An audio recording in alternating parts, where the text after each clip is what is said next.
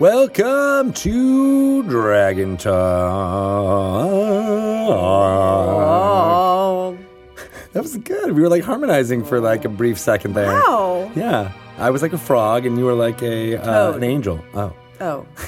An angel toad. An angel toad. Oh man, I love Frog and toad. No, you should be Frog and Toad for Halloween one day.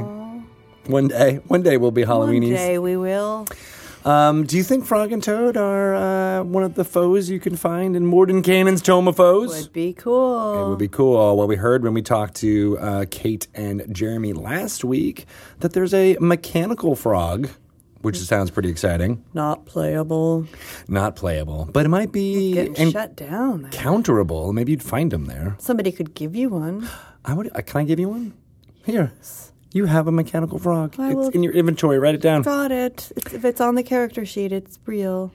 I'm Greg Tito, by the way, in case you guys didn't know who is talking to you. What is your name, My miss? name is Shelley Mazanoble. Hi, Shelley. Hello. It's good to have you. It's good to be here. We're excited because we get to talk to two amazing people today. Yeah. Alan Patrick and Lisa Chen from the D&D Adventurers League. Yep. We're going to call them up in just a few minutes.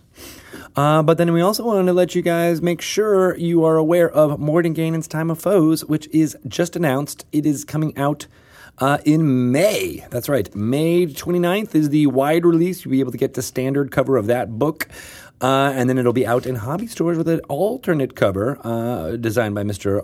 Vance Kelly on May 18th. Beautiful. Pretty cool stuff. Even earlier and an alternative cover. So what's in Mordenkainen's Tome of Foes, Shelley? Lots of things. There's monsters. There's things for players and there's things for dungeon masters. That's right. You can play as there's tiefling options. There's different elf options for players. There's the Gith Yankee or the Gith Zerai. Yeah, I gotta look into that. Yeah, they're amazing. And lots of great stories and backstories and lore and things that we haven't talked about before. Right, the conflicts of the multiverse. Which I think is a really cool way to frame like a lore book like this, and that it's like, it's about people fighting.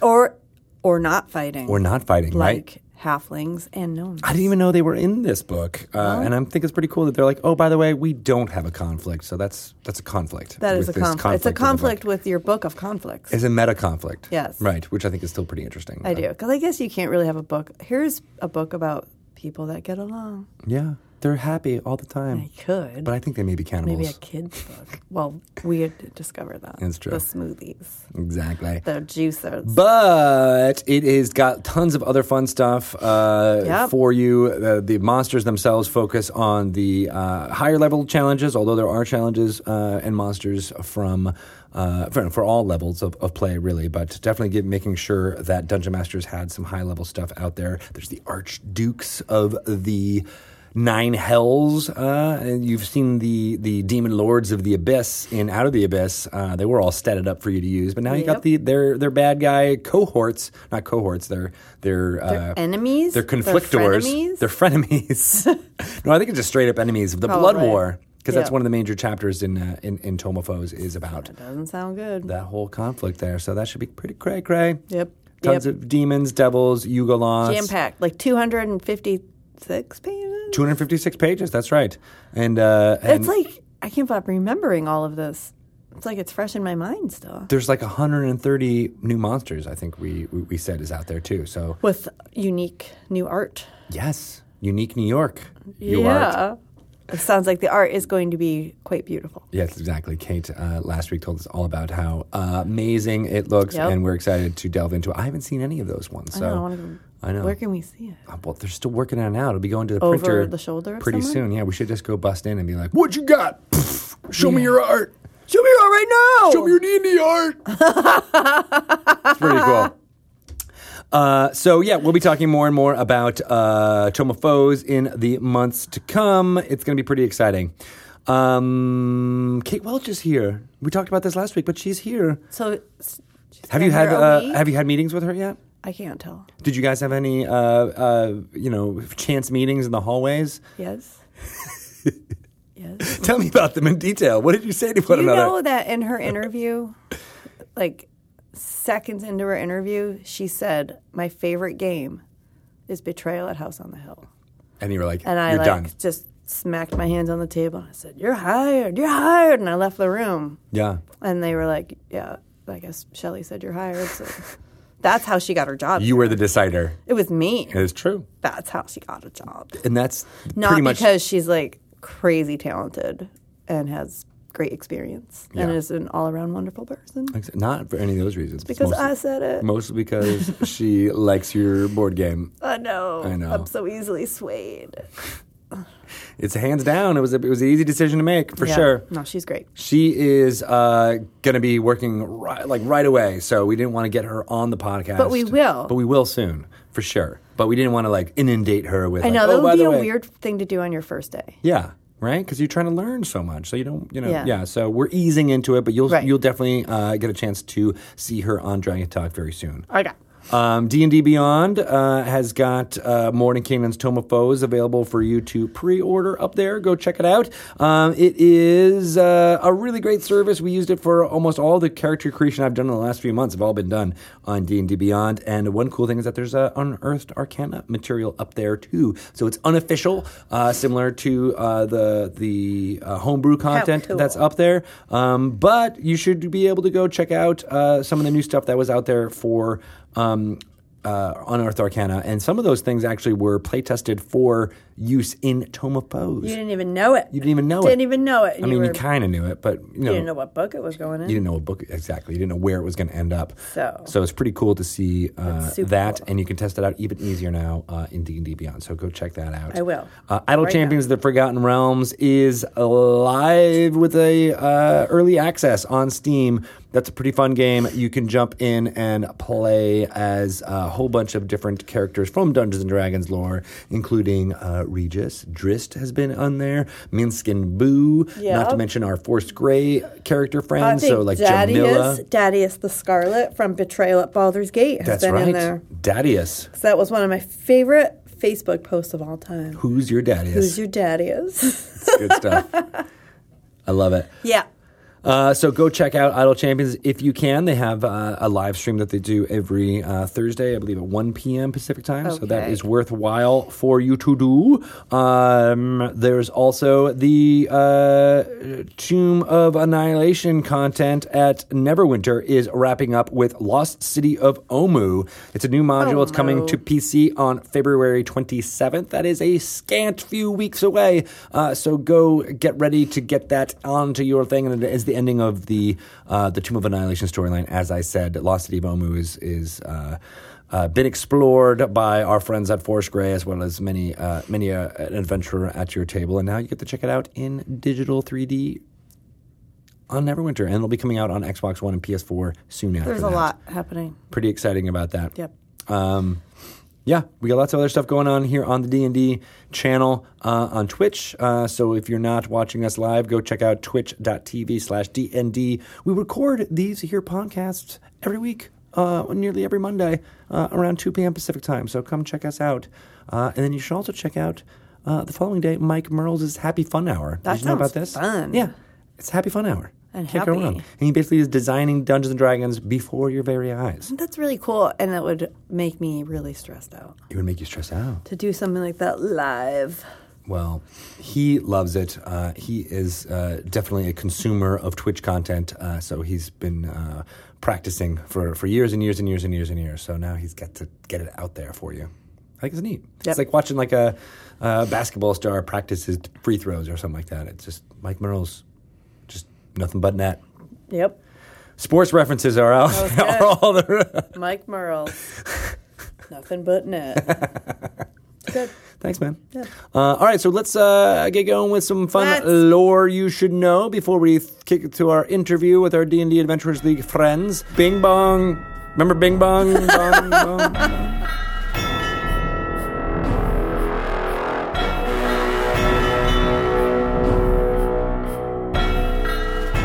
Welcome to another edition of Lore You Should Know. My name is Greg Tito, and I'm joined by Mr. Matt Cernett. Howdy. Lore Master Extraordinaire, and he came up with this topic for this segment in which we talk about D&D lore. Basically, one that we haven't done before, and I think it's super important. It's how Matt and the rest of the Dungeons & Dragons team approach what is canon, what is quote-unquote canon and what is not, I guess, in the lore and the story. There's, with the wealth of material that has been published both by people in this building and people without it, it's hard to know exactly what is the right storyline, especially with a game in which what you do at the table is the storyline that is canon for your table. So we've often said head canon or this is canon for my game. So how do we think about that officially?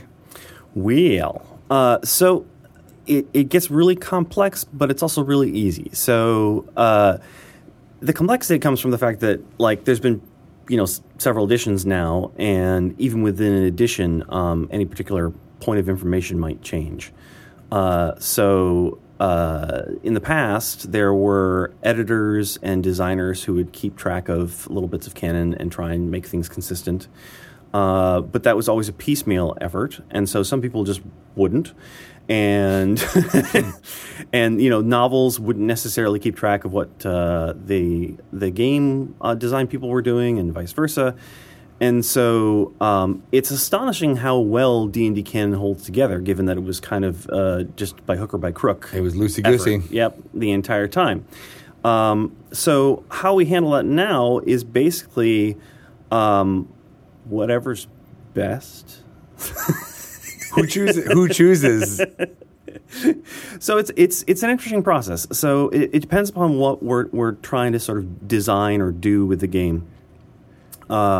When we want to, say, make a new monster for a new monster book, there is a process where we have what we call white paper meetings, and that's where one person or perhaps sometimes a couple people on a team or something like that go and research Monster X from various editions and try and find what are sort of the most common elements of that monster that come up every edition and what is sort of the most cool thing, and then get a general beat on whether or not that monster is something super threatening or not, because sometimes it changes a lot between editions. Sometimes something is, CR 15 in 4th edition, but CR 4 in 3rd. And then in 2nd edition, it's worth 10,000 XP, and so we just have to kind of suss out where we think that lies in the greater grand scheme of things. And we have a discussion about that, and somebody writes up the white paper that sort of describes the design tenets for that particular creature, and we move forward. And that kind of, sometimes that will erase little bits of canon from the past because, maybe the creature loses an ability that it had because in some edition, in some adventure, that ability was critical, but we don't think it's critical overall for the overall arc feel of the creature, right? Throughout the editions, and so it can kind of morph and change. Yeah, morph and change, and really what we're trying to do is find sort of like the best fit for the edition, the best fit for the game overall, and so on. Now, when it comes to something like Forgotten Realms lore, hardly anyone's looking at me. So,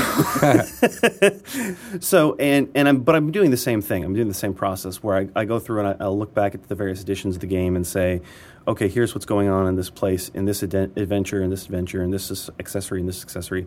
These are kind of the points that we really should lean on, draw forward. And oh, by the way, there's been a 100-year gap of time where we don't really know what happened. So if we want to change something, does it make sense to change it, or not? And it's really about sort of keeping the spirit of the place sort of correct for what it was, and then also highlighting the really interesting stuff that may have been buried under a whole bunch of other things in whatever was going on in that product. Got it. So what do you do in that process if something is like contradictory, like something that is completely different from established things, and how do you suss out what makes the most sense then?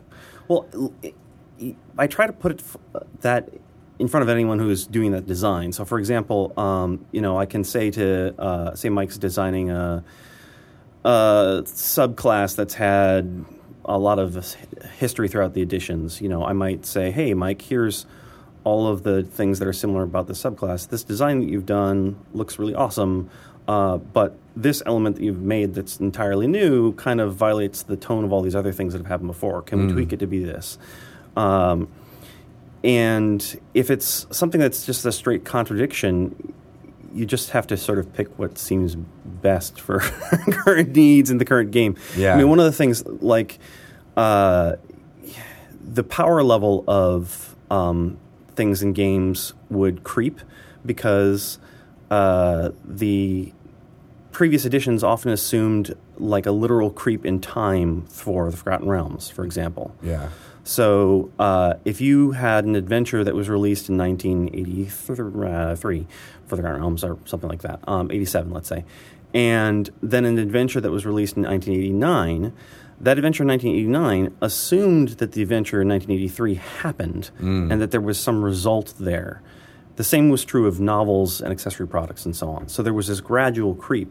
And so you can actually, if you look at sort of character descriptions, say, you know, like here's some stats for Dritz in this particular product.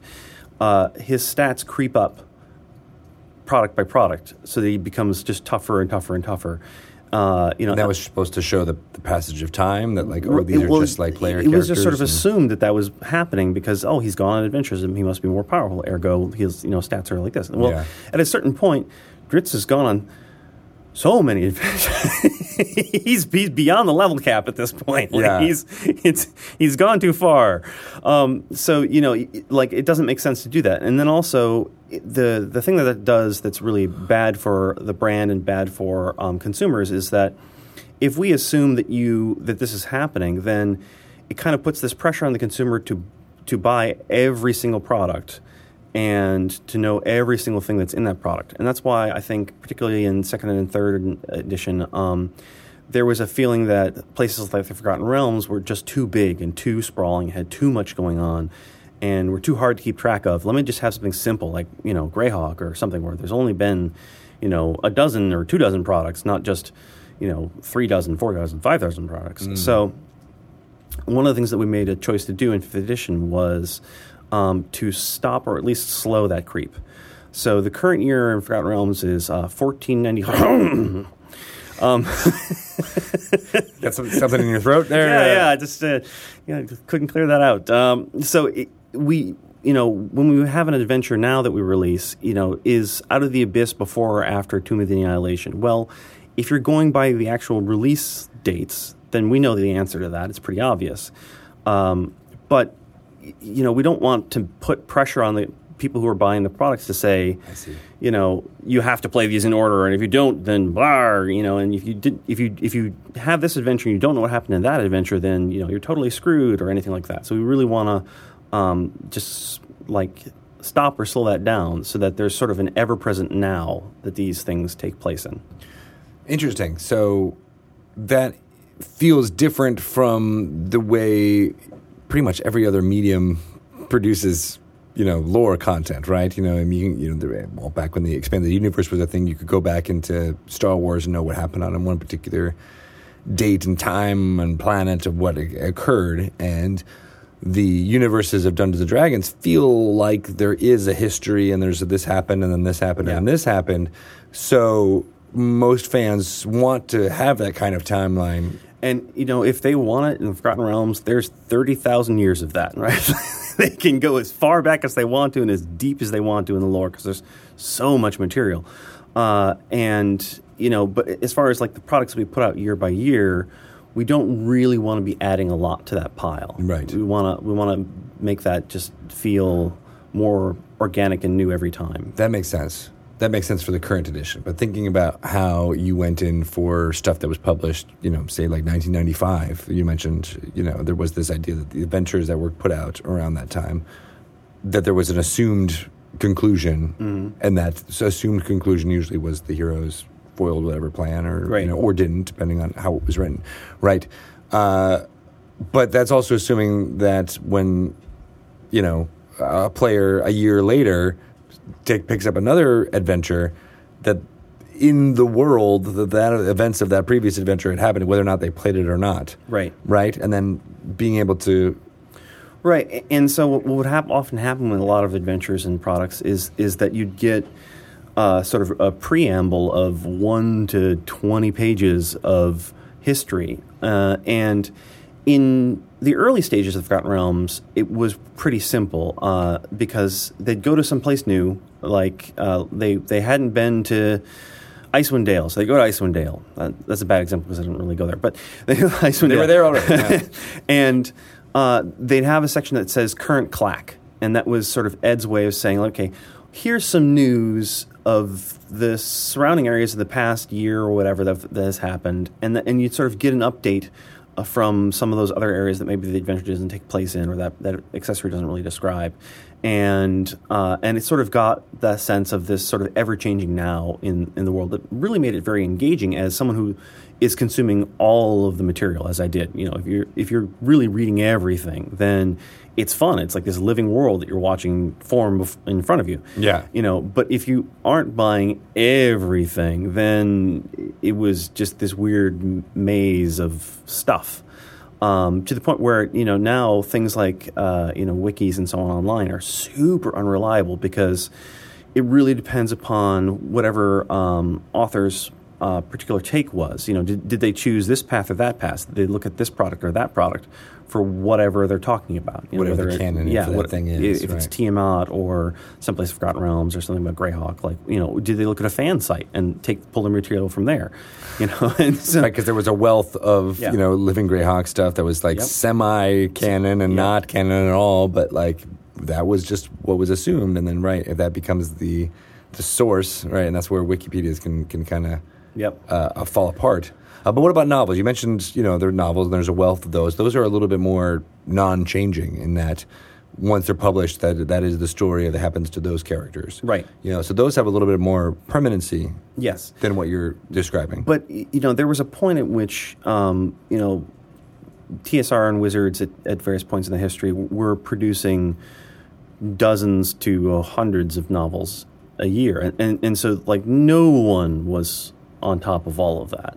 And so it was really down to whether or not an individual author would do their homework and, whether the individual editor would do their homework and sort of research all this canon and stuff and so on and so forth.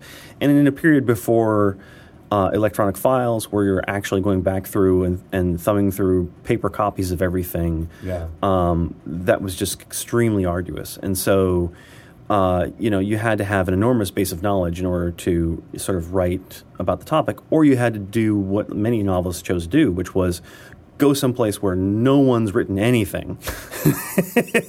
And say, I'm going to plant my flag here. Right. Because, or one person's written one product about it. So I'm going to, do my thing here. So you've got the setting, you've got the basis of stuff to jump off of, but you felt a little bit more free to tell whatever story you wanted to. And that was one of R.A. Salvatore's reasons for going up all the way up into the Icewind Dale in the first place. Because that was someplace that he could describe all his own. And plenty of other authors followed suit in various parts of the world. Right. Yeah. No, if you hear him tell it, he was actually told to be like, oh, you can't do, I think it was the Flame Nest or something like that. He was going to go somewhere else. And like, someone else has got that.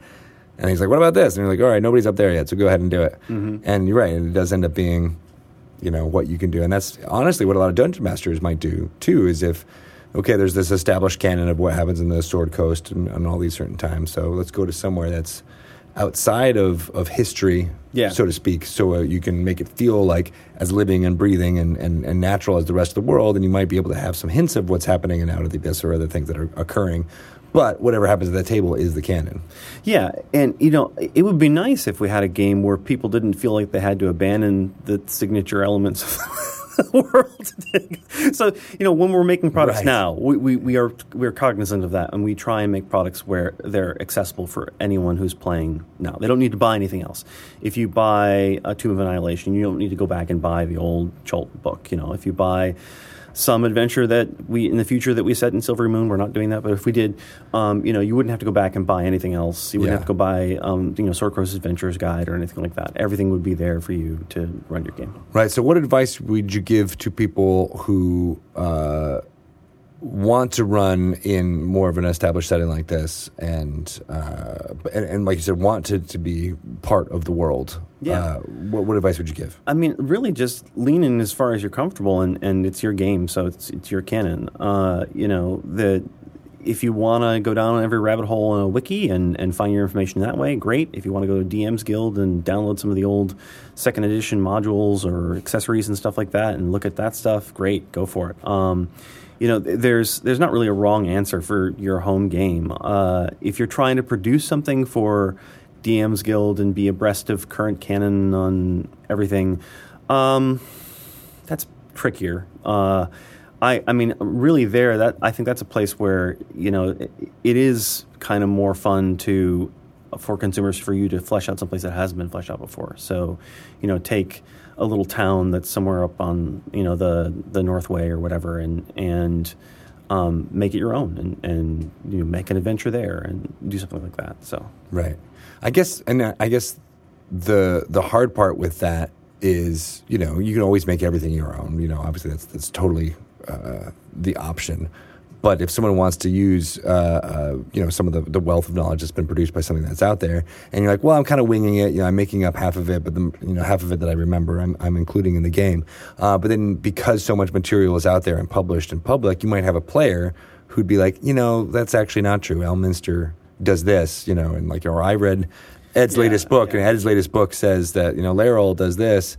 And it's contradicting what the Dungeon Master is just kind of spitballing and doing with. I mean, that's basically the canon version of the rules lawyer. So, is there a canon lawyer? Oh yes, yeah. And you just have to handle that the same way that you handle that sort of situation. Any sort of player who isn't playing along, right? I mean, it's a game. You're there to have fun. So you'd say just it makes sense to set the ground rules, kind of like hey, we're going to be doing it in this, but. Yep. What's at the table goes, and it's helpful to do it in a helpful way if you're going to bring in other material, but don't ruin anybody's fun. Essentially, I mean, if you're reminding the DM of a rule, like, hey, this is the rule because that's going to kill my character if you do it that way, like that seems like worthwhile. It's worth getting out there. But if you're reminding them of some corner case of canon just because I don't know why you'd do that, yeah. Well, I mean, I think it goes into. I mean, this is one of the things that I never really grokked about Dungeons and Dragons until I played it much more. It was like when I was a kid, I was reading all this lore and being like, "This is another world. It's a way to transport your consciousness into something that has its own rules and things, and everybody's got to kill the next druid to get to the next level of druid." And I just thought that was fascinating, right? Like the idea that there's all things going in there. But then in actual play, not all of those things kind of coalesce. You don't always feel like every single detail is something that makes 100% sense to every single player at the table. Right. And I think there's an adjustment. Well, there was for me anyway, like adjustment period to be like, all right, well, this is not the complete alternate reality of my dreams that I could jump into, but it has limitations and rules, and once you kind of get used to those limitations, you're going to feel a little bit more free. Yeah, and I mean, as far as like worlds that you can kind of dive into and really get that sense of it is an alternate space, like it is a different place to enjoy. Like it's hard to think of anything that beats the Forgotten Realms. I mean, obviously the Star Wars expanded universe, you can just go infinite there, but there's been so many books and novels and so on and so forth for Forgotten Realms that it does give that sense of a world to explore with all that reading. Right. Yeah. That's certainly why I love it. Yeah, that is why you love it? Yeah. Yeah.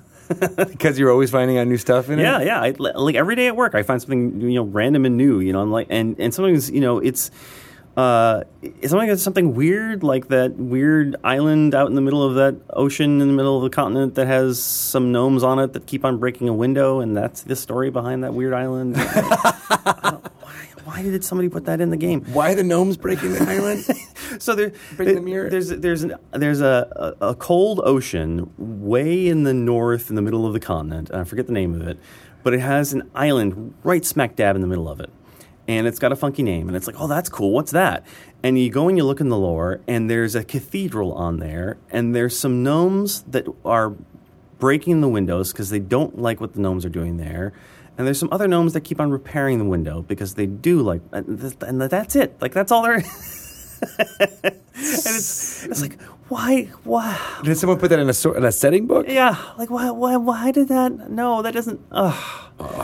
That That sounds amazing, though, at the same time, right? Like, it's so... It is so bizarre, but yeah. But, then there's other stuff like, I don't know, let's say if there's anything recent at work that I can talk about. I don't want to tax your deception skills too much. Well, but there will be little elements of lore, that I pick up that, basically help connect dots in current stories that we're making, where it's like, we're struggling with how the plot goes in some adventure or something like that. And I'm like, oh, but wait, hey, that character that you're using that adventure did this in this source product, and they had this item. And that item looks like something you could use, and voila, we have, something happening. And then it harkens back to old lore and stuff like that as well. Right, so it does the thing of serving to further reinforce what's interesting and cool about the Forgotten Realms while also allowing, the current designers to put their own tack on it. Right. That's fascinating. Yeah. And then think about it. I mean, every dungeon master at their table who's playing in the Forgotten Realms or one of our other, kind of published settings is like doing that same thing every single time. They find the cool thing that they want to explore and get out there. Maybe it's an island of gnomes in the middle of nowhere. Now you need to follow and let us know what that crazy name is, and then find out who wrote that. Now I also want to be like, what is it? What's with the gnomes with the window? It's got to be something with Spelljammer. It always goes back to Spelljammer, doesn't it? Yeah. We'll go back into the realm space. So that's super fascinating. I love how we think about lore and just, what it means and to each individual players and all that. And I'm glad that not all of the adventures that we published in 5th edition are sequential and like, this is what's happening now, this is what's happening now. And I like the idea of, in fact, I've heard of one player who's combining all of them to happen concurrently. Wow, crazy. Yes, right? They're like, the giants are doing this, the demons are coming from underneath, and all the time the Cult of the Dragon all right, is doing... I'm out. I'm just going to go to like Arborea or something. I'm out. Yeah, that's the answer, right? Nail. Finally, you can get back to Mastika. It's the only way. Yep. All right, awesome. Thank you, Matt. How can people get in touch with you and ask you more direct questions about what lore is canon and what isn't? I'm on Twitter at Sernett, Sernett. Awesome. I hope you get inundated with questions now. People ask me every now and then. I'm happy to field them. They're fun. That's awesome. Cool. Well, thank you so much. I am at Greg Tito, and you can ask me all those questions as well, and I'll forward them right on to Matt for all that fun stuff. And we'll be back next week with another fun segment. So thank you very much for listening.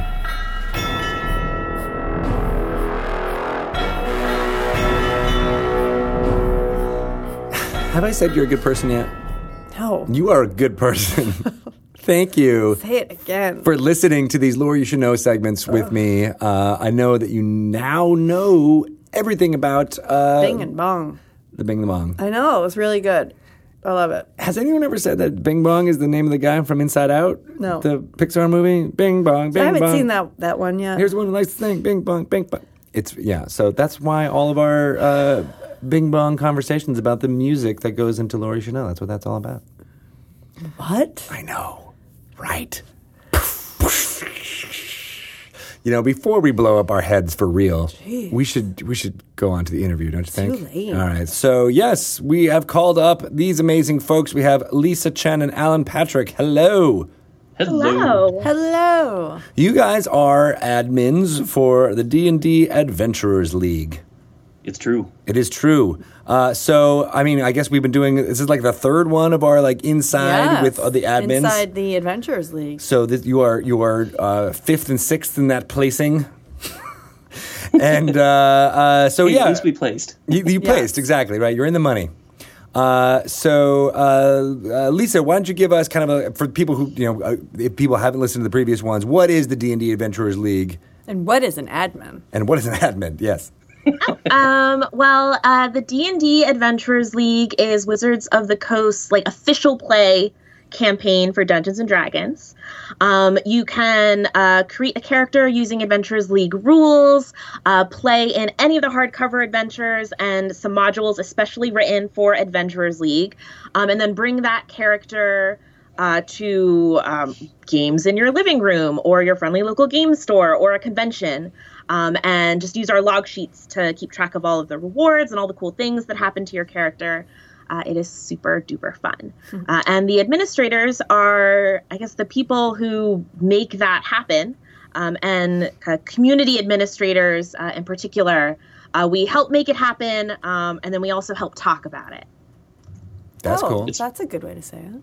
Yes, we do all the Twitter and Facebook, email, website, all of that stuff. And then we spend a whole lot of time getting out to local events and national events and stuff as well.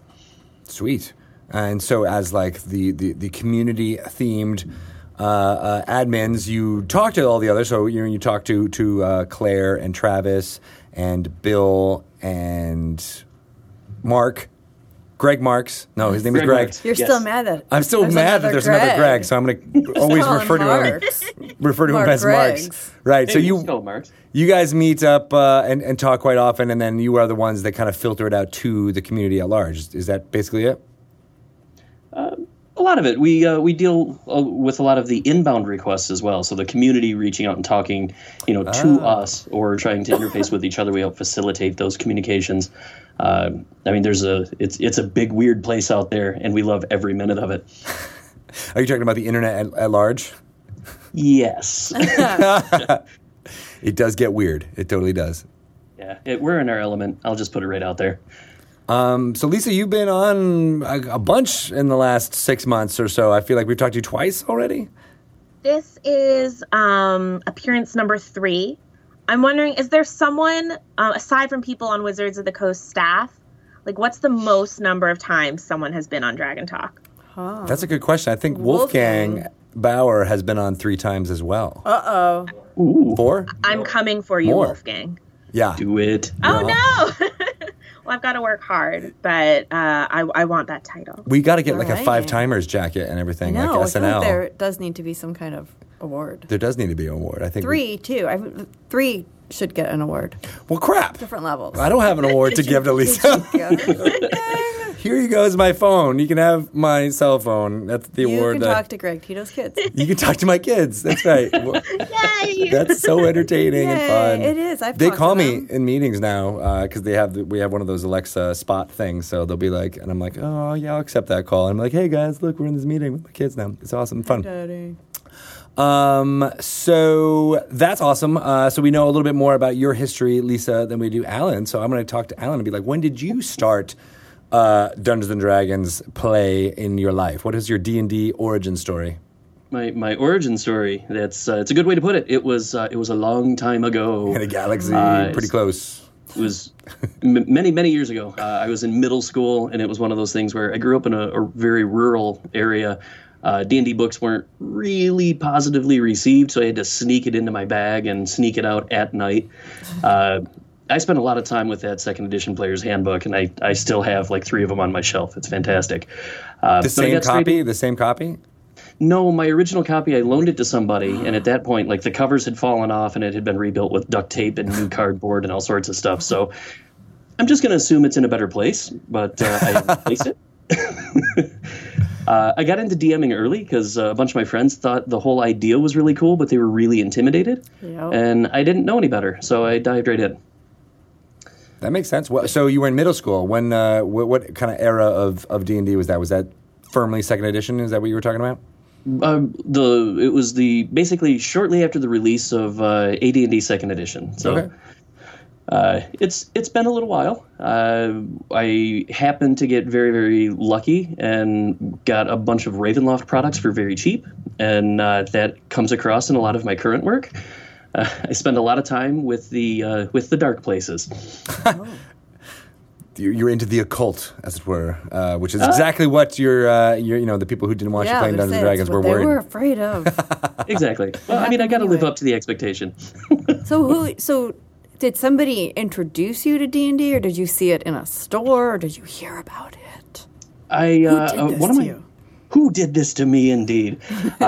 One of my friends in school had the book out on his desk, and I saw the cover art. It was very bold. But I saw the cover art, the cavalier on the horse running through the canyon, and it was immediately taken with it. And I looked at him and said, Chris, what are you doing with this thing? It looks really cool. What is it? And he looked at me and he said, I bought this. I don't know what I'm going to do with it. Here, you take it. Oh. Yeah. Well, I found out later it's because his parents had threatened to ground him if he'd brought it home. But it's like The Ring. He was looking for Get it out of here. You pulled your hair down in front. That makes perfect sense. That's super cool. So you said you've always been more of a dungeon master. Yeah. So you started in the Ravenloft kind of realm? Mm-hmm. Yeah. I got a big pile of Ravenloft stuff early on. For a long time, all I had was the Player's Handbook and the DMG, and my first like campaign stuff. No Greyhawk, no Forgotten Realms. It was straight to Ravenloft, and I really enjoyed it for what it presented. It was a bunch of different, very, very different domains, and each one had its own theme and feel, so I could run a couple of short games over here, and then without rolling up new characters, or maybe rolling up new characters, we could go have a completely different theme of game just by making a short trek across the Indiana Jones map with we have the animated red line and call it a day. Oh, that's cool. I like that. Yeah. But we got to explore a whole lot of stuff very, very quickly. And it's short attention span theater sometimes. I'm good with that. Totally. Try to fire as many images and things of them as people can to hold their attention. So Yes. how did you two get involved with the D&D Adventurers League? Okay. Who did this to you? Well, let's throw that to Lisa since you've been talking. I'm sure, Lisa, we've asked you this, but I'm an old lady with short-term memory issues. Before I talk about me, I do want to say, true to his Ravenloft origin story, Alan, if you guys don't know, has a reputation for being the admin who writes really, really terrifying adventures. Oh. One of which I've had the pleasure of playing, and there's like one point, it's not a huge spoiler, where there's like a big thrumping, like a thumping noise, and my DM like banged on the table suddenly, and I was at a convention and I screamed and fell out of my chair, and everyone turned and looked at me. I didn't know. To go with that, I was at an event in Atlanta this past weekend, and one of the players was telling another player about this adventure that he went on, and it was very memorable, and whoever wrote it was just, he's a sadist and that guy, I don't even know who it was, we're just going to call him the Butcher. I was standing behind him at the time. When do you ever get to do that? When do you ever get to be like, by the way, that was me who was the butcher? And we chit-chatted. It was a very nice conversation, and at the end of it, he realized who I was, and he admitted that he had a hard time putting together that there's this guy smiling, talking to me, being very nice and polite. Yeah. And he wrote a thing that may have scarred me emotionally. It's always the nice ones, the really super, like, sweet, kind, soft-spoken, like Adam Lee. Yeah. He is dark. He goes dark. But he's so sweet. He's and so nice, He's like right? little yoga man and just like... Stephen King is a very like warm, fuzzy, like just want to give him a bear hug. Do you suppose that if you didn't have this outlet, we would not be saying it's always the nice ones? He might still be known as the Butcher, but for different reasons. Right. I don't want to go there. That's weird. Like, why? Work it out. Is it just like, Yeah. Are you, is this the stuff that you like playing and reading and watching as well? Or is this stuff that really does terrify you and this is your way to reconcile those feelings? Let's get therapeutic here. Let's get therapeutic. Thriller stuff, man. That's my bread and butter. If it makes you think and you get into it and you can kind of feel what all the other characters are feeling, that's my bread and butter. And that's really what I want to get out of a game as a DM and as an author, and really what I hope people want to get out as a player, because I know those are the things I go for with TV shows and movies and all that sort of stuff. It's not gore, it's not big jumpy scares, right? It's atmospheric. There's nothing like setting a good atmosphere, because that'll define your whole gaming experience. Yes. So, hello, kitty. Oh, kitty. That was a good kitty wipe as a transition there. Butt go by. So I mean that's it. I mean a lot of D&D kind of things does go into horror or things that are suspenseful or scary, and that's the atmosphere that you want to have in your game, but it's not necessarily the atmosphere you want to have in your community. So how is it like? Good segue. How do you reconcile those two? Yeah, that was good. I'm a professional. Thank you. Oh, you're such a pretty kitty. The kitty tosses are getting less and less gentle.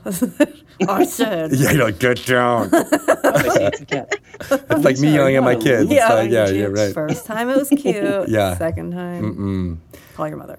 So yeah, Lisa, what do you guys do for the community to make sure that everybody feels like they can come to you if they have problems or things like that? Yeah, I mean, I think that is just generally, like, Alan and I are basically interacting with the community every day through Twitter and through Facebook, trying to answer as many questions as we can, although on Facebook especially, the community is really great at, like, kind of jumping in on those frequently asked questions. And we just try to, when we interact with people, set a really friendly, helpful tone. We're the examples people are looking up to. If someone answers something in a less than friendly way, we just kind of gently remind them that we want the community to be really inclusive and welcoming, especially to people who are really new. And we just sort of, okay, cat. Oh, kitty. Well, right, and because, I mean... That cat has a message for you. It is. And we just sort Pet of... me. Pet me. I don't even remember what I was going to say. Love me. Being That really cat is clearly a aggressive. quest giver. If you can pet and talk at the same time. That cat is really cute. Yeah, she's pretty cute. Oh, yeah, sorry. They can't see? No, there is a cat that we can see who is in the camera. Thank you for that, Ryan. And it's a super cute kitty. It is a very cute kitty. Aww. Because Lisa, you being yourself a new player, you must have an affinity to people who are coming into this community kind of brand new, right? Yeah, I mean, I remember when I started my Adventurers League night, just so like October 2016, I was really new, and I used the community as a font of information, especially the Facebook group, which is really active, just to get advice on starting a new night. I also would reach out to lots of local people in the community for advice on putting events together. And then when I wanted to run my first Epic at a store, the reason that was able to happen was because I posted on Facebook, I have no idea how to make this happen, but I really, really want it to happen. What do I do? And the community gave me a lot of advice, and then eventually hooked me up with Bill Benham's email, and he helped me make that event possible. And I wouldn't be here talking to you guys today if none of that had happened. So right. So it's like awesome. You're paying it forward now by being that person for when people come in and want to learn more. Yeah. And something I'm hoping on working on, since I've found just talking to people in the community and meeting people has been so awesome. I've started kind of behind the scenes now, chatting with different members of the community, either community organizers or dungeon masters, just event organizers in general, and getting their advice on how to run just a weekly night at a store, how to run at conventions, to kind of facilitate the spreading of that information and that knowledge that everybody has. Cool beans. So what are your tips for that, for running an event, a weekly event? Let's see. So for a weekly event, I actually spoke with, oh my gosh, now I'm blanking on it, Petrina in Singapore, who just started a really robust community there. And to start out at a store that's not running Adventurers League, they will put together an event just for people who've never played D&D before. Mm-hmm. They advertise it a bunch because there's a bunch of people who are really interested but really nervous because it seems like kind of like a big leap to try it the first time. Yeah. And they will run exclusively really short content. So the first module for each Adventurers League season will have 5 1-hour mini adventures. And so a 1-hour adventure is a really good way to just give someone a taste of D&D. And it doesn't feel like a huge commitment, like you're signing up for, say, like a 4-hour event and you're not sure if you like the game or not. And so I thought was a really good tip. Yeah. That is cool. For stores to do that. A lot of conventions like the PAXs will do that sort of thing. I like that's the first adventure for the seasons. If I'm going to take that taste analogy, it's kind of like a flight. It's like, here's several different tastes of different kinds of adventures that are all themed. They're all in the same kind of. That actually sounds really good. It sounds really tasty right now. I kind of want a flight of wines. IPA flight. Oh, I'm not an IPA person. You're not a person then. That's right. Never takes long for gamers to start talking about beer. I'm okay with it. Goes right into it. Weird. What's your familiar's name, Lisa? This is Clara. Hi, Clara. She's aggressively cuddly, and if I stop petting her, she will bite me. So. Oh, that makes sense. Wow. Always? Well, as long as you can cast spells through her, I guess she's okay. Well, look at her cute little smiling kitty face. That is a cute face, for sure. That is a cute cat. So, Alan, what's going on with the community, like, now-ish, that might be really fun and interesting to talk about? Yeah, what's the hot topic and not the vampire store in the mall? Not the not the Hot Topic store. The Ravenloft store? The Ravenloft store. We've been looking for ways to just boost the community interactivity, and when we were bringing Lisa on, she and I had actually been talking for a little while, and we did some midwinter stuff. I know you guys already covered that, yeah. But that was a really cool way to get people to start banding together and really encourage them to talk amongst themselves and come up with more role play ideas, and that spiraled and almost got out of control, but coalesced into a little something that is called the Red War. What is the Red War?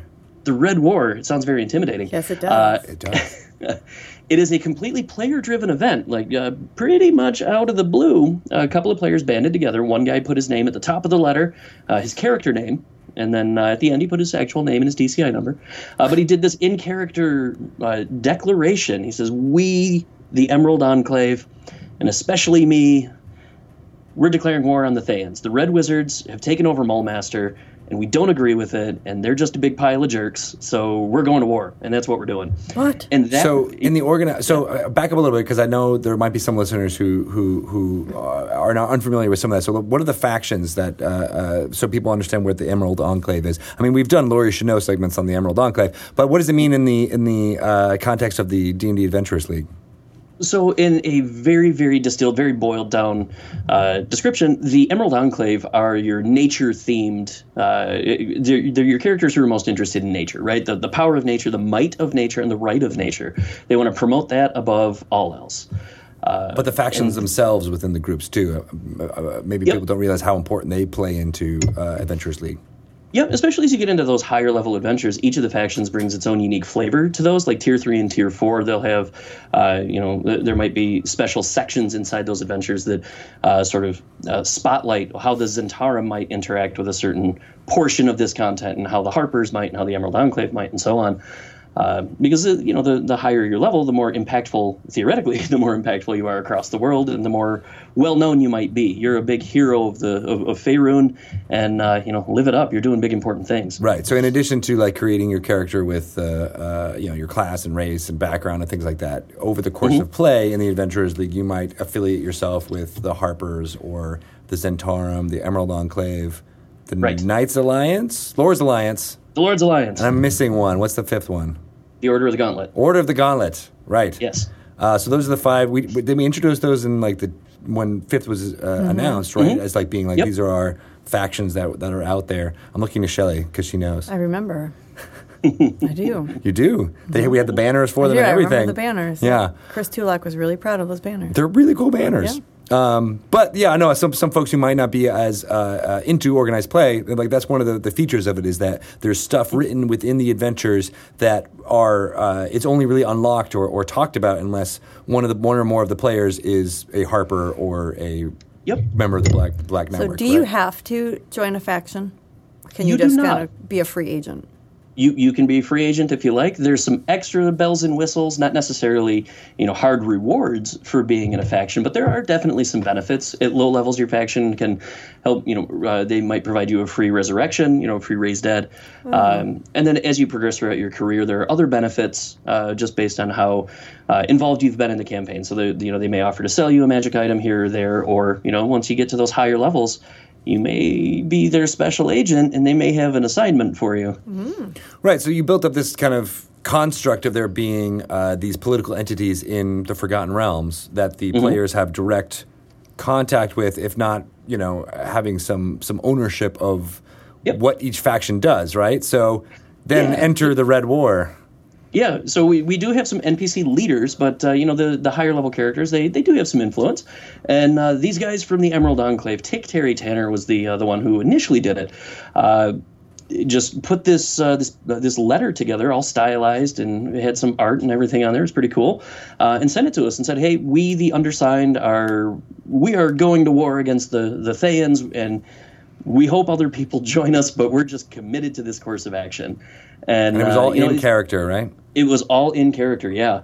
And that brought out a bunch of other people, and they very strongly played into the role play structure of each of their factions. So the Zentarum, the black network of spies and black marketeers, they had some really strong opinions both for and against this. The Lord's Alliance being an organization that is very economically minded, saying that as diplomatically as possible. They were not real thrilled that someone was going to go to war against an entity that is currently trying to rebuild a major port city. Because at this point, the port city is saying, you know what, we're just going to withdraw from all trade. And that's a crippling blow to the Lord's Alliance interest. And then you've got the Order of the Gauntlet, who wants to, basically protect everybody, even if that means protecting them from themselves. So even they're a little bit split. So we're seeing some really cool interactions, and we're trying to foster that with where is this all? Yeah, maybe Lisa, you can talk where is this all playing out? Oh, so it started with folks in just the main Adventurers League group, and on Facebook? Each of the factions on Facebook, yes. And each of the factions has started creating their own Facebook groups. There's some people who have story awards who are Lords of Mulmaster. They've created their own group. Some of them have taken it to Discord. And all of it is mostly just posts in character, role playing. Every once in a while, they'll have a little tag that says something's out of character.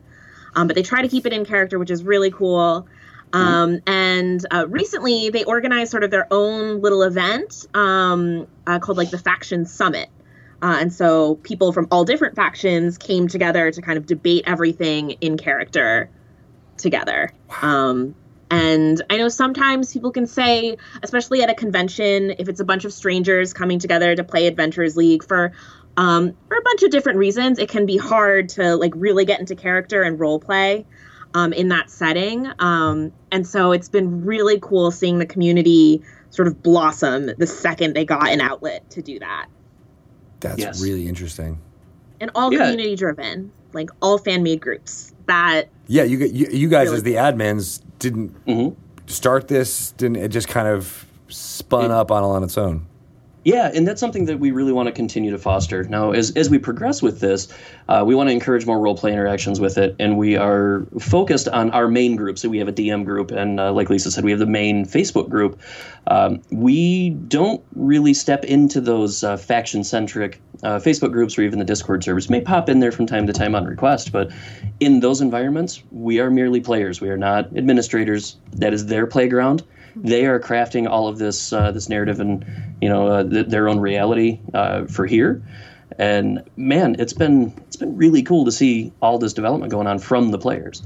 Yeah, I mean, it gets at that meta thing that I love about organized play so much. Where it's, I mean, I think I forget. I think it might have been Claire who said this. Where we want Adventurers League to feel like it is a one big D&D campaign that's played by thousands, not tens of thousands of people.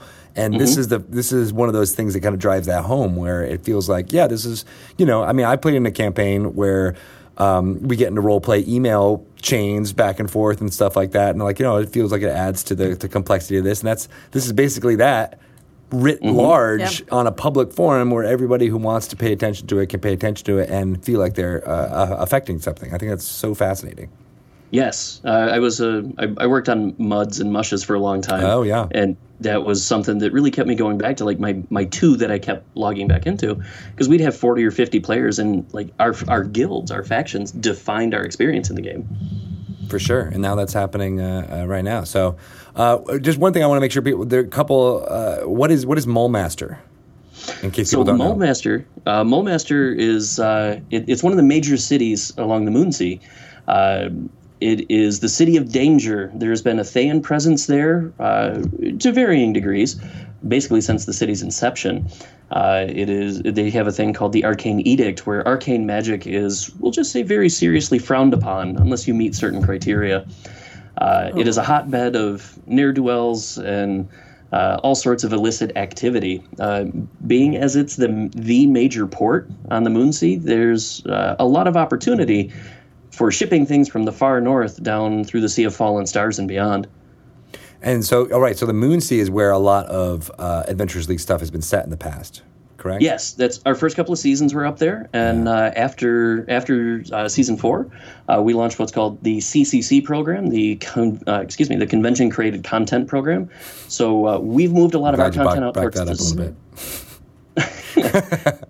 We've moved our stuff out to the Sword Coast, but now conventions can actually design content inside the CCC program.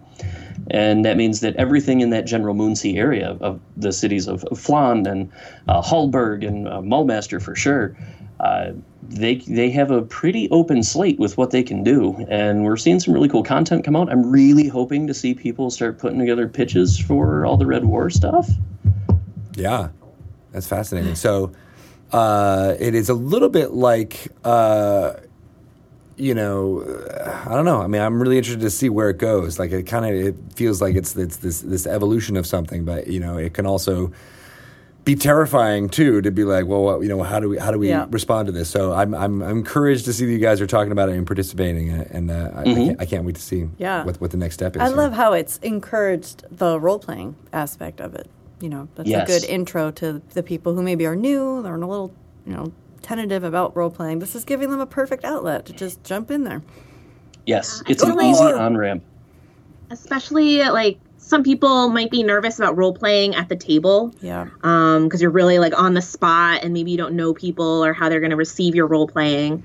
But when you're online, you can kind of take your time to craft your response, make sure it's exactly what you would want your character to say. It's a little easier to try it out. Yeah, definitely. Mm-hmm. Are there, you guys have handed out certs, which are certificates that can, usually end up being benefits or boons to characters, right? And you mentioned what some of them are nominal on there. They're the Lords of the Mulmaster and other things too. And now what I think that's really funny is that people are using those to be like, well, I'm a Lord. A Mulmaster, right? So I'm going to start acting like a lord now. And they're like taking things that were, everybody's played MMOs or something like that where you're like, I'm the lore master of so-and-so, and it's just a title, right? And now here it is. These titles have consequences. Oh, yeah. I love seeing people who've collected lots of different titles from all these different games and story awards. And when they introduce their characters in these interactions, they list every single one. Oh, that's so great. It's great. Mm-hmm. It's like they have a herald coming out and being like, leader of the first men. This is my page boy. Yeah, that is cool. It is so amazing. It is. So the community-wise, seems like they are latching on to the tools that are available to modern D&D players, which I think is fantastic. Yes. You mentioned the Discord servers. What are those? And because I'm sure they're going to have listeners who are not really sure how to get involved in that kind of a thing.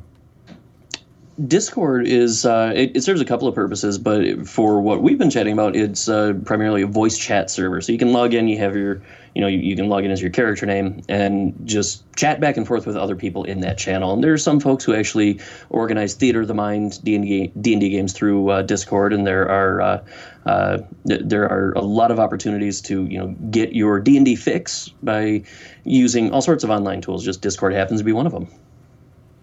Oh, so for some reason, I guess I really wasn't sure Discord was a voice app. I thought it was like a chat app. Yeah, it can actually do both. Oh, okay. Yep. So people who are role playing can play, basically have a RP session with them with their voice, but then they can also chat if they're not comfortable doing that kind of thing by typing. Correct. Yeah. That's fascinating. Mm-hmm.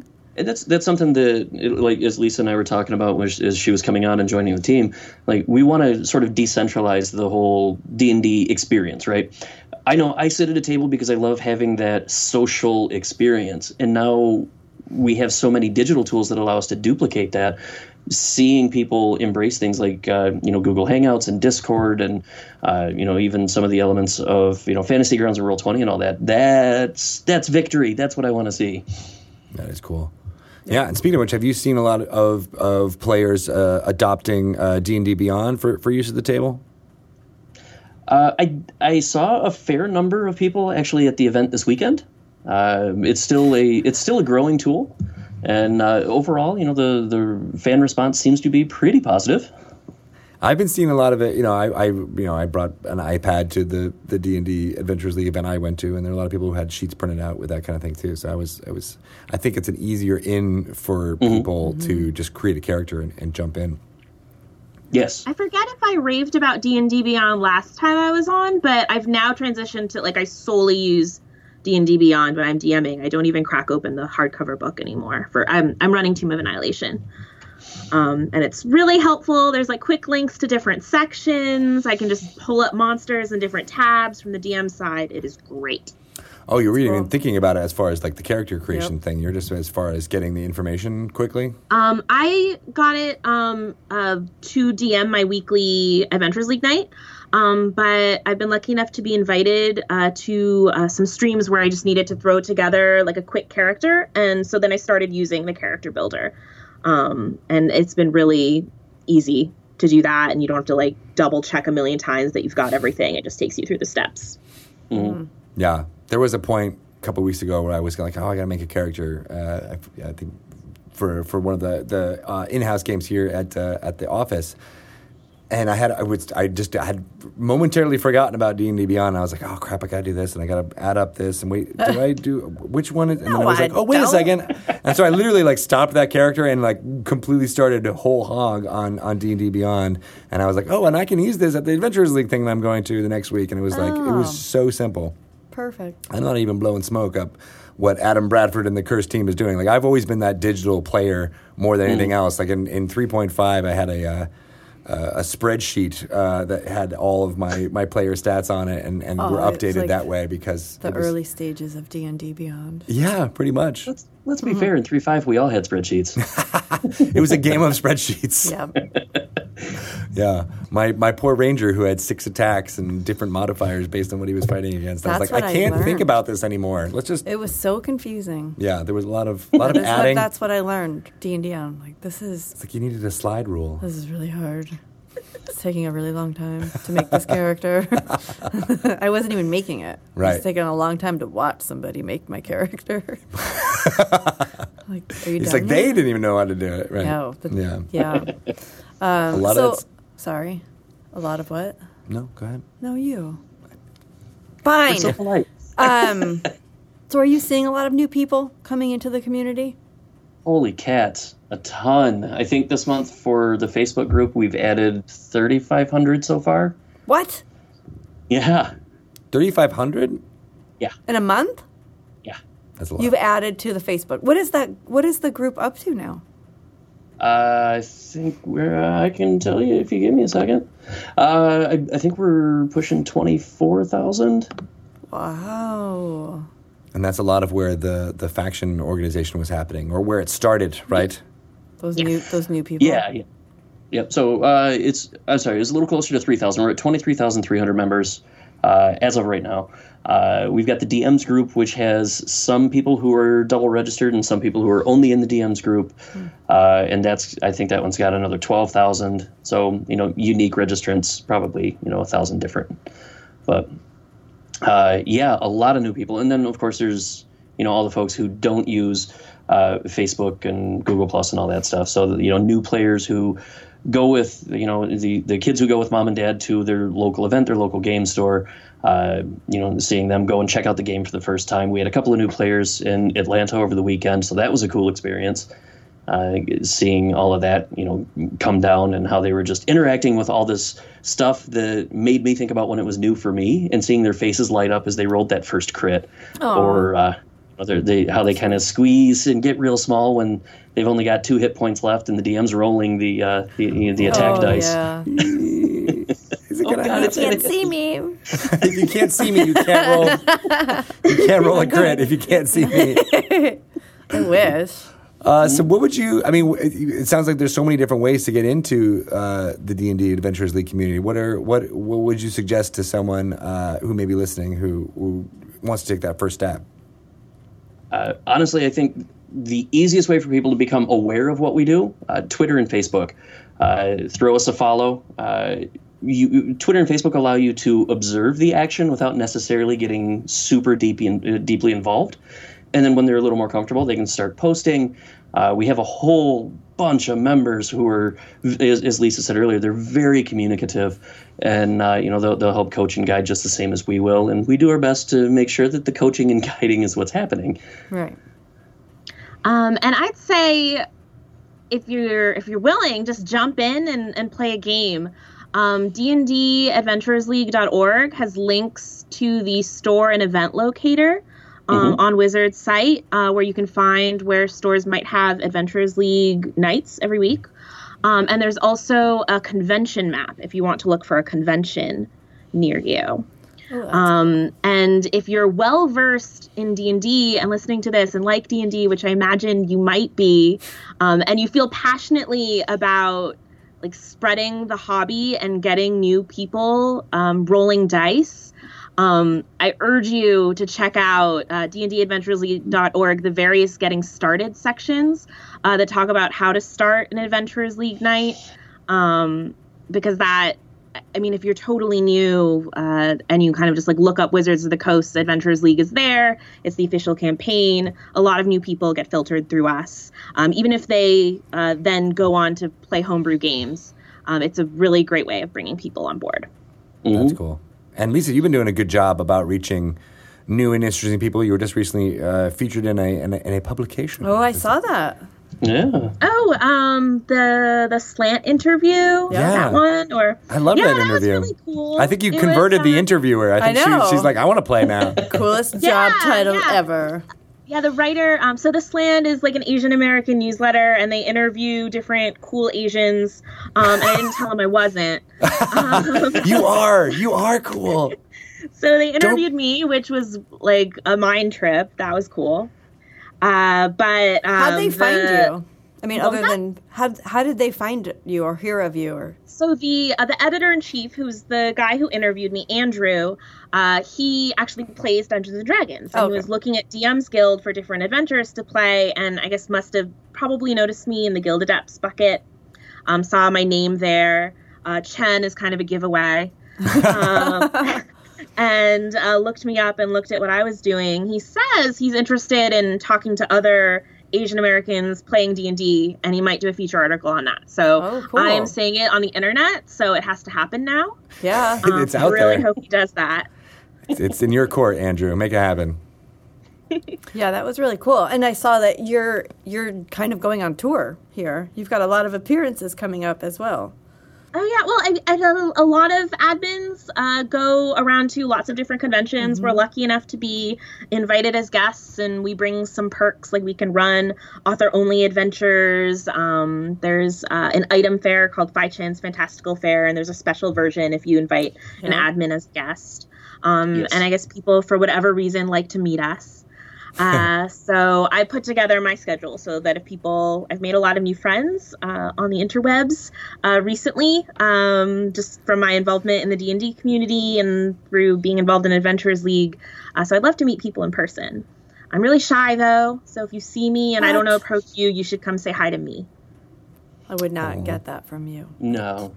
Are you lying? You're not shy on the internet. You're shy in person. Yeah. That makes sense. Well, thank Internet Armor, yes. So thank you guys so much for being on and talking about everything D&D community. I think it's awesome what you guys are doing. Alan, where can people find out about you and what you're doing, or perhaps follow you on the Twitters? On the Twitters, I am at Wharfdiner for various reasons. I promise it involves chocolate. Or you can hit me up on Facebook. Find me through the Adventurers League group. Very, very soon, we'll be rolling out a shared calendar as well. So like Lisa mentioned, we have public appearances, and that will be shared with anyone who wants to add a Google Calendar to their own. They'll be able to see where we're at. Oh, sweet. Yeah. Cool. Yeah. And Lisa, where are people find more about you? I personally am super active on Twitter, so you can find me at MercifulDM, MERCYFULDM. And then I also have a website, lisachen.com, that has all of my projects. Lisa is also spelled with a Y. Oh, and Yeah, the D&D Adventurers League group on Facebook is super active, and on Twitter we are at DND_ADV League. Awesome. Yep. Was that a little kid I heard in the background? Or was that the cat? It is. Yeah, no, that wasn't the cat. That was my son. He was trying to come upstairs into my office. Nice. I had an image of that. Gosh, you remember that interview? Was it? I think it was just last year where it was a guy who was doing like a CNN appearance, and his little girl comes out and she's like, and the poor mom was like on her hands and knees trying to get that kid out. I heard your little kid, and that's the image that popped in my brain. I was like, I bet that's what's happening. Oh, that was so good. He's a door and 2 baby gates away, and you still heard him. He's loud. Wow. For nothing else, people should join the D&D Adventurers League Facebook group because there's a picture somewhere on there of Alan's son wearing a beholder hat. And it's really, really cute. Yeah. And I'm sorry we were not able to have video of Alan's beholder hat that he's wearing right now. I'll blow it out over Twitter once we're set. That's the way to do it. So everybody go follow Father-son beholder hats. The father-son beholder hats. Absolutely. Baby beholder. Well, thank you guys so much for calling in. I love all the work you're doing. I'm fascinated by what's happening with the Red War and all that, and can't wait to hear more. Yeah. Thanks for having us. Keep up the good work. Thanks for having us. You guys are the best. You. Talk to you later. Catch you later. Bye. Bye. Bye, Clara. They are delightful people. They're really good people. They work so hard. I know. Clara, that cat was working it. That cat knows how to work it. Make it work, Clara. Project Runway reference watching? there. No, I'm not. Is it on right now? All Stars. It's not as good, but we were watching RuPaul's Drag Race All Stars. Oh, nice. Season 2 we just watched. So I guess that's last year or whatever the last season was. I feel like there's been a lot of them. More than 2. It's true. Anyway, so that's cute exciting. Cat, nice people. I really want the Red War to have a nice conclusion. That's okay. I love that they're just like totally rolling with this and entertaining this. Yeah. But also, like, you're the person that's like, I'm just going to start this thing. And now look, now we're talking about it. Exactly. It's happening. It's like being in a D&D campaign when you're like, oh, I'm just going to throw out this random idea. No one will ever think it's good. And then it ends up being... it's the whole campaign. Exactly. Yeah. Right? So, but this is writ large. I love it. Super cool. And hopefully there's enough time for, Jeremy and the rest of the team to get into Mordenkainen's Tome of Foes. That might be asking too much, trying to get it in there before it goes to the printer. I don't think we should ask them anything. No? Ever. Until this book is done. Yeah, that's probably true. Did you not hear what Mike said today? That's right. We can't... Stop talking to them. They are heads down trying to get this ready to go. Ask them a question. Out the door. I did. I asked Emmy a question today. What'd you ask her? I'm not saying. You're like, what'd you have for breakfast? And she's like, I can't talk. Did you hear what Mike said? That's like so Emmy. That is like the best impression of Emmy. I think. Stop talking to me. Yours is like the best. Mine's like the second best. I know. Well, I'm really good at impressions. I know. That's my thing. You haven't done impressions on the microphone in a while. I'm just saying. Oh dear. That's about all I can do. Did I just snort on the microphone? I think that's a good sign-off point right there. That was a good impression of Peppa Pig. All right, Daddy Pig. I'm Peppa Pig. Every time I make pancakes, Fiona asks me, "Is like, are you going to try to flip them in the air like Daddy Pig?" I'm like, "No, I am not." I love this. Daddy Pig? Yeah. That's his name. You guys watching Peppa at your house, Ryan? No? Yeah, it's a good one. British people are funny, is what I've heard. My little brother George. Out in the world. So I'm excited for Mordenkainen's Tome of Foes to come out. It is in game stores on May 18th. That's where you can get the limited cover by Vance Kelly. And it'll be out everywhere else in May 29th. So it's a couple months away. Not that far. But not that far once you think about it. February's a short month. That's true. And then it'll be March. 30 days have September. April, June, and... November. Yeah. Oh, did you even know you had that mnemonic in your head, did you? Oh, I use it all the time, actually. I tried to talk about it with Pelham, and he's like, I always screwed that one up, so I never remembered it. I know, right? That's my answer to everything. Millennials. What are our kids named? What's the generation going to be? It's going to be like, I don't know, Zillennials or something like that. I don't know what they'll be. I don't know. Hellennials. They'll be D&D players is what they will be. That's what they'll be known as because we'll be taking over the world, I say. Quinn keeps telling me that he hears a song at daycare that has D&D in it. He's He's like, really? I heard the D&D song again. Like, I wonder what that is. And then he goes, hey, do you know Timber? I was like, Timber? Like, what? They listened to Timberland at... That's what I thought. And he was like, the song Timber. And I was like, the Kesha song? Like, I do know that song.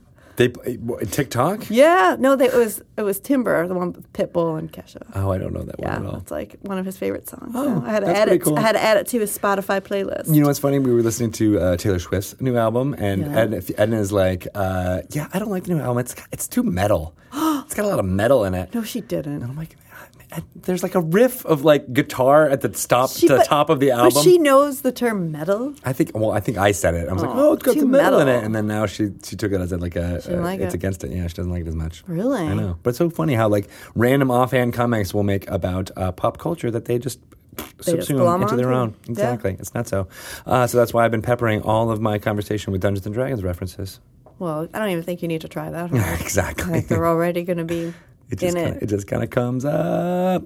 People, where can they follow you, Miss Mazanoble? How about at Shelly Moo? Oh, that's a good place. That's a good place. You can find me on Facebook. Oh, yeah? At the writer, Shelly Mazanoble Writer.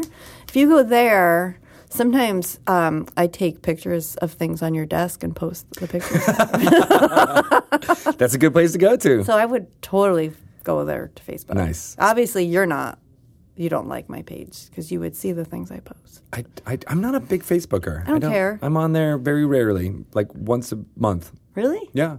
Not very often. I get all of it through Aaron. I'll actually like sit down and scroll through Aaron's feed way more than mine. Like how you watch The Bachelor too. Exactly. I get it all through my spouse. I gotta talk to her about this. But if you're looking for pictures of my desk, I'm on Instagram at Greg_Tito. Yeah. Sometimes I throw up some fun modules. We basically have some old Dungeons & Dragons modules from the TSR days. I've been taking pictures and putting that up there. Really? Yeah, because they're super fascinating. Gramming them up? Gramming them up. What about that Halloween costume?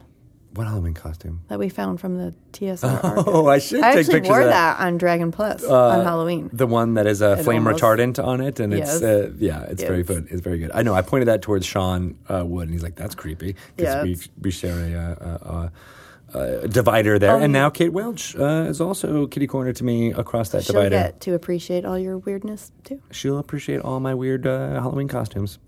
You can follow me on at Greg Tito on the Twitter. I'm way more active on there. And Dungeons & Dragons, it's got its own little Twitter. It's called Wizards_DND. And if you want to find out about the game, there's that website called DungeonsandDragons.com, as well as Dragon Plus, which you should download for your device. It's Android. I just got a push notification from them. Nice. Yeah. Is that or something like a map of the month might be thrown out there? Yeah, it looked beautiful, though. I saw it on my watch, and I was like, what a beautiful-looking image. It looks great. Let's go back in time like 20 years and be like, I just read the Dragon Plus content on my watch. In the encyclopedia. I know. How crazy is that? Yeah, that's just weird. So, you can check it out on Android or iOS. Dragon Plus is available also on the web at dragonmag.com. Bi-monthly issues, all about what's going on in Dungeons & Dragons story. Very good. Tons and of interviews. There's also stories on there. And the covers. Not uncommon. And the covers are pretty awesome. So good. Yeah, pretty fantastic. I love it. I love all that art direction by Shauna Wolf Narciso. Yeah, she's good. She does good work. She does. All right, I think we're out. I think we're done. All right. It's been fun. Rocks fall, everyone dies. Oh no.